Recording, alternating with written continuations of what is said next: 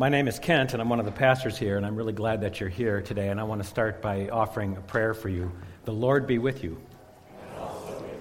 So we're going to be looking at the resurrection from John's version of the account, and I'd like to invite you, if you have a Bible, to follow along, or there's some Bibles in the chairs you could grab, or if you've got a phone or some other device, you can look it up online.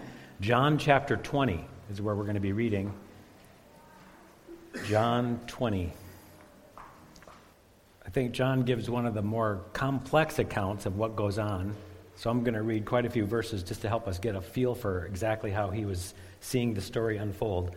But I'm going to start with John 20, verse 1. Early on the first day of the week, while it was still dark, Mary Magdalene went to the tomb and saw that the stone had been removed from the entrance. So she came running to Simon Peter and the other disciple, the one Jesus loved, and said, "They have taken the Lord out of the tomb, and we don't know where they have put him." So Peter and the other disciple started for the tomb. Both were running. But the other disciple outran Peter, and he reached the tomb first. He bent over and looked in at the strips of linen lying there, but he did not go in. Then Simon Peter came along behind him and went straight through into the tomb. He saw the strips of linen lying there, as well as the cloth that had been wrapped around Jesus' head. The cloth was still lying in its place, separate from the linen. Finally, the other disciples who had reached the tomb first also went inside. He saw and believed, yet they still did not understand from Scripture that Jesus had to rise from the dead. Then the disciples went back to where they were staying. Now Mary stood outside the tomb crying. As she wept, she bent over to look into the tomb and saw two angels in white seated where Jesus' body had been, one at the head and the other at the foot. They asked her, "Woman, why are you crying?" "They have taken my Lord away," she said, "and I don't know where they have put him." At this she turned around and she saw Jesus standing there, but she did not realize that it was Jesus. He asked her, "Woman, why are you crying? Who is it you're looking for?" Thinking he was the gardener, she said, "Sir, if you have carried him away, tell me where you have put him, and I will get him." Jesus said to her, "Mary." She turned toward him and cried out in Aramaic, "Rabboni," which means teacher. Jesus said, "Do not hold on to me, for I have not yet ascended to the Father. Go instead to my brothers and tell them, I am ascended to my Father and your Father, to my God and your God." Mary Magdalene went to the disciples with the news, "I have seen the Lord," and she bid them that he had said these things to her. On the evening of the first day of the week, when the disciples were together with the doors locked for fear of the Jewish leaders, Jesus came and stood among them and said, "Peace be with you." After he said this, he showed them his hands and his side, and the disciples were overjoyed that they saw the Lord. This is God's word, and it's true, and we can rely on it. Quick question. What do you love most about Easter? Okay, other than the resurrection. I'd like you to turn to your neighbor and share something about what you love most about Easter. If someone's sitting by themselves, reach over and make sure you include them in your little conversation. What you love most about Easter.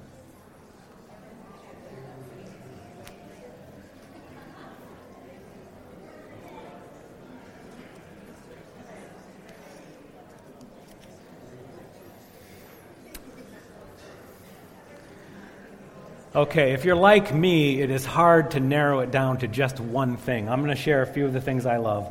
I love the classic songs, the ones we just sang. I actually started in the shower this morning, "Up from the grave he arose." I just can't help it. My voice is already hashed out from singing in the shower. I love chocolate eggs, chocolate bunnies, chocolate kisses, chocolate with peanut butter, chocolate dipped in chocolate. Love it all. I love seeing you all here, and I got to tell you, most weeks you look pretty good, but today you all look fabulous. You look really good, especially everyone who decided to wear a purple shirt today. Don't we all look good? I love this about Easter. I love that many in our community are becoming more open, actually, to spiritual things. that people in our community are kind of awakening to the mystery and the kind of transcendent ideas. They actually take surveys about this every Easter, and the most recent survey that was taken last Easter, 1 year ago, showed that 77% of Americans, 77%, now believe that Jesus rose from the dead, which I think is an amazing statistic, and that's actually a higher number than it has been for decades, which I love, that people are more and more open to spiritual mysteries and open to God's actions. I love that.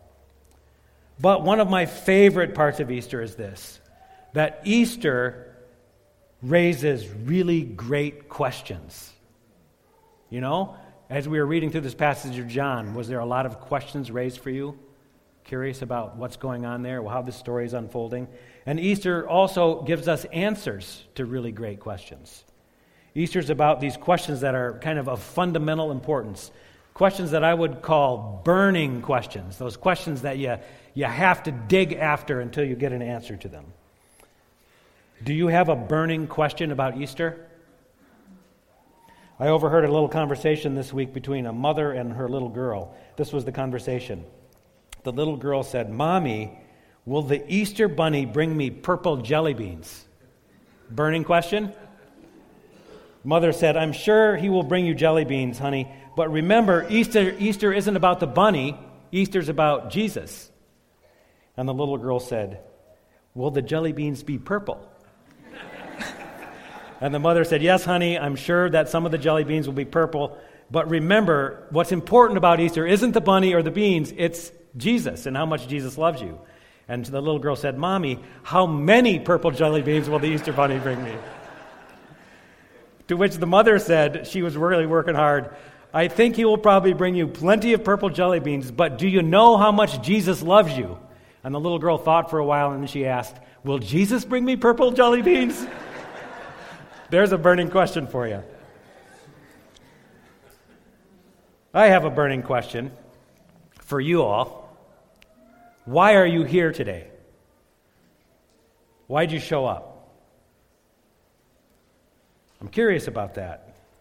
I wonder if showing up in a place like this for worship on Easter is just part of the tradition. You know, we got Easter bunnies, we got Easter lilies, we got chocolate, we got all this stuff that's part of Easter. And so I'm going to put in my time here this morning before I have to go spend time with my relatives. Kind of maybe a penance. I don't know. And if that's the case, that's fine. I'm just glad you're here. You can check it off your list. But I'm wondering if that everybody who doesn't come into a worship service at Easter doesn't come with a little more expectation than that, even those who come reluctantly. If you don't come hoping to hear something more, maybe hoping to hear some answers to some of the questions that you might have. I kind of hope that unless you're you think of Easter as being more than just purple jelly beans, that it could have greater significance. So I thought it would be helpful for us today in the next few minutes to just go through a couple of burning questions and see what Easter might have to say about that. So that's what I'm going to do with you. First question, am I safe? You know, we live in a world that sometimes really feels unsafe, don't we? If you pay attention to what's going on out there, our paths take us many different directions, but often that pathway ends up in places that are hard and unsafe. Maybe there's a betrayal by a friend, the loss of a job, a serious accident, devastating pain, a diagnosis of cancer, death of a loved one. Any of these things turn our world upside down. In an instant, they can change our pathway. They can make our world feel really tough. And we long for assurance then, don't we? That there's something to help us through this. Maybe a way to make it safer. Am I safe? That's a basic human question, a basic human need to have safety and security. How does the resurrection help with this? The same power that rose Jesus from the grave is available to us no matter where your path takes you, no matter what happens along that path. I love John's version of the gospel story. It's filled with questions and with some things that feel unsafe. Mary Magdalene comes to the tomb early in the morning. It's still dark. There's been all kinds of turmoil. I mean, She's hit a wall, right, of trouble, as have the rest of the disciples. They're hiding in locked rooms. That's how unsafe it feels to them. Her world is turned upside down. Listen again to how this story begins. Early on the first day of the week, while it was still dark, Mary Magdalene went to the tomb and saw that the stone had been moved away. She's going to a graveyard in the dark, and she's met with this surprise. The stone that was supposed to be there is gone. Now she wonders what to do. She runs to tell others to get some help. When someone finally has the courage to go into the grave, to look into the tomb, it's empty. The grave cloths are still there, but there's no body. And now they all have a burning question. Where is Jesus? Where is Jesus? She encounters this man. She's so stricken with grief she can't even recognize it as Jesus. Where did you take him? I think this is a question we ask when we have trouble, isn't it, in our pathways? Where is Jesus? Or maybe the related question is Jesus still with me when I hit a wall, when I have trouble in my life, when my path takes an unexpected turn? Where is Jesus? Is he still with us? Have you ever asked that question? I know I have. So far in my journey, I can identify 4 really big walls that I've hit in my life. The first one came when I watched a friend of mine flip her pickup truck upside down in a ditch, and 5 of our friends were in the back of the truck. And I was in the car behind them watching all this happen. The second wall came when my youngest, Shayna, decided she wanted to enter this world several months prematurely. And I was scared to death.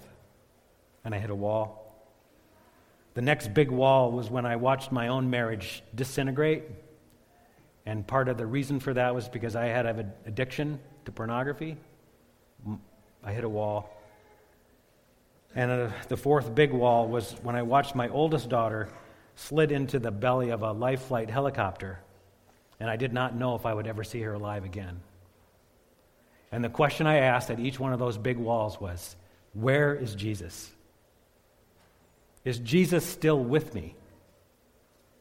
And I've hit dozens, maybe hundreds of little walls along my journey, and every time I hit one of those walls, that's the question I ask. Is Jesus with me in this trouble? Is Jesus with me in this time? And you know what? Because of the resurrection, you know what my answer is? Yeah. He's with me. He is alive, and he's with me. Truth be told, if we honesty, life is not always safe, is it? But the resurrection tells us that even when life feels the most unsafe, Jesus is still with us. That's one of the things I love about Easter. Which leads me right into my second question. My second question is this: am I loved? Does anybody love me? And we all have this basic human need to be loved, which makes us ask this burning question: am I loved? Does anybody love me? If the risen Jesus is always with us, and if the risen Jesus is all-powerful, the risen Jesus has so much power, he even has power over life and death, he has power over sin, this is a lot of power. But is it comforting if Jesus has all this power and he's not interested in us? What if Jesus is all-powerful and he pays no attention to who we are? He doesn't care about us. How would we know if Jesus is interested in us? Some of you know Mary, my wife, and she can tell that I'm interested in her by the way I look at her.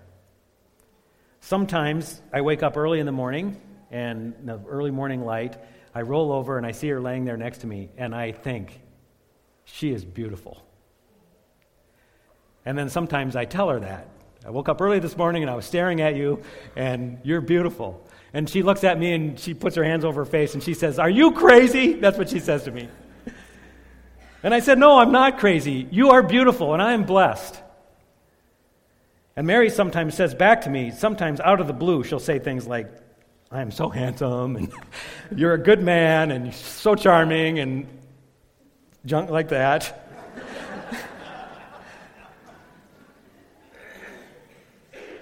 And then she looks at me in a way, I know what she's going to say before she says it. She says, I love you. And I am thrilled every time I hear that because I want to be loved. It's a basic need. We all have, and you do too. Ann Voskamp is a writer, and she recently blogged about this question of being loved. And she suggested some questions that we ask as tests to tell if somebody else loves us. Questions like this: do you look for me? Ever find yourself at a party, a crowded room, and you're wondering where your loved one is? You look around the room to try to find him. Do you look out for me? Someone has your back. Do you overlook me or look down on me? That's not very loving. Do you look at me and see me as precious and priceless? She suggests that we know that we are loved when someone is really looking out for us.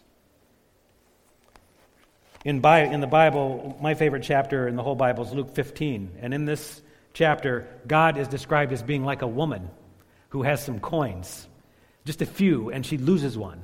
And she's so interested in finding this coin back that she sweeps the house, she tears the cushions out of the couch, she looks under the bed, she turns the whole house upside down until she finds that coin that she's lost. And when she finds it, she calls the neighbors over and she says, hey, the coin that I lost, I found. Let's celebrate. And God is described as a man who has 100 sheep. And one of those 100 sheep is lost. And so he leaves the 99 sheep behind, and he goes looking for this lost sheep. High and low, far and wide, he looks until he finds this sheep, and he puts it on his shoulders, and he goes back and he calls the neighbors together. Look, this precious lamb I found. Let's celebrate. And God is described as a father whose son has left, who's run away from home. And he's squandered his wealth in wild living.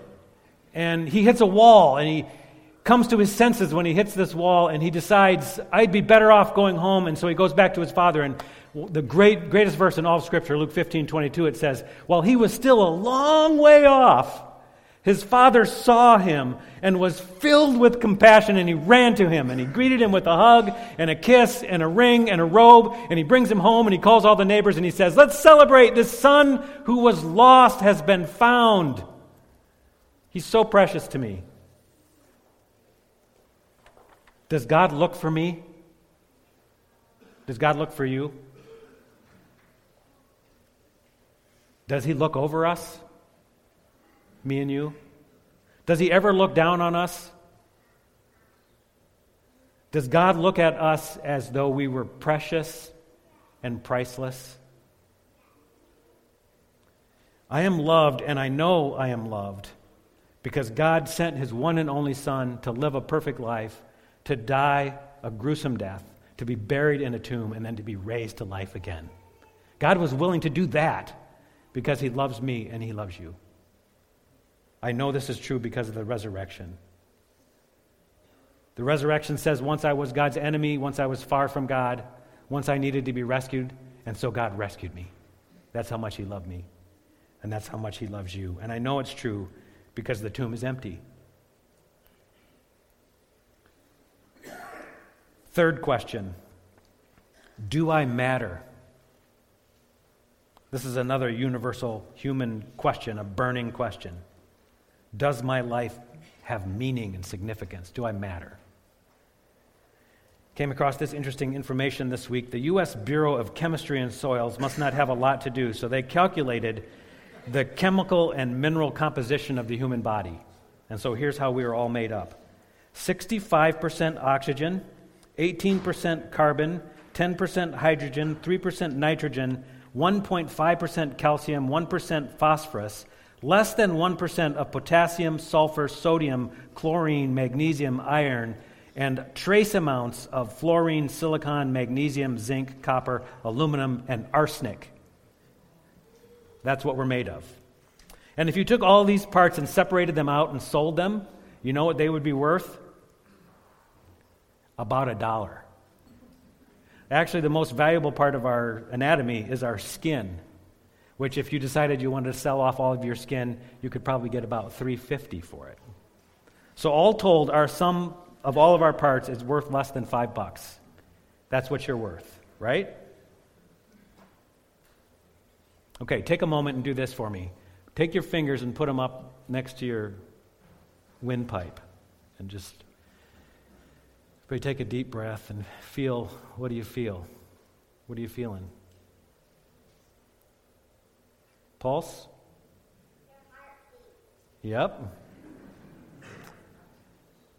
What is that worth? So somehow, these $5 worth of all these parts come together, and they make you.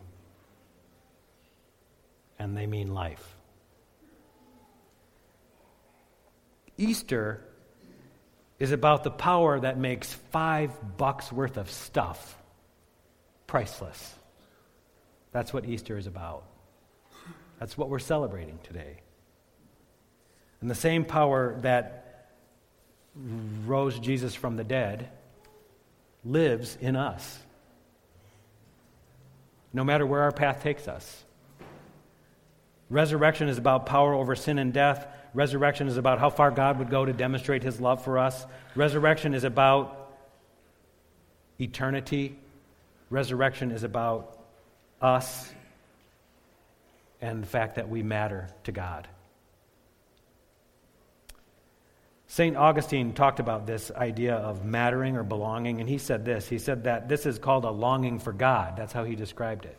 That we all have this innate longing for God, and that we're actually restless until we find that. That's where our ultimate meaning and purpose comes, when we find our place in God. Another way to say that is we all want to know God. We all want to know that we are safe in God's hands. We all want to know that we are loved by God. We all want to know that we matter to God. And we want to know that death is not the end. We want to know that there's more to life than this. And if you're not exactly sure what all of this means for you personally, then you're in good company, because Mary, when she came to the tomb on that first Easter morning, wasn't sure about all this either. Her life had just hit a wall. It had just been turned upside down.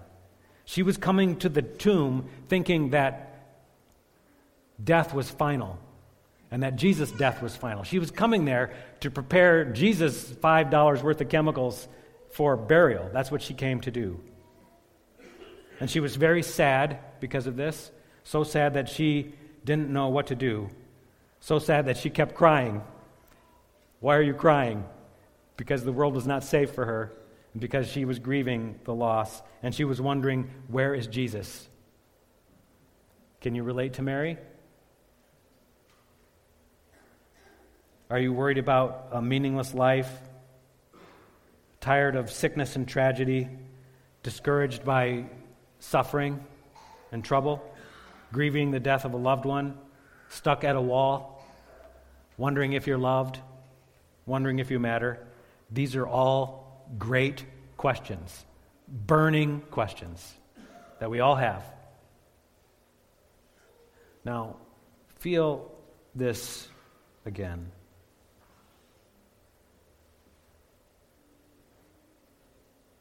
Just as surely as the blood is pumping through your veins right now, Jesus is alive.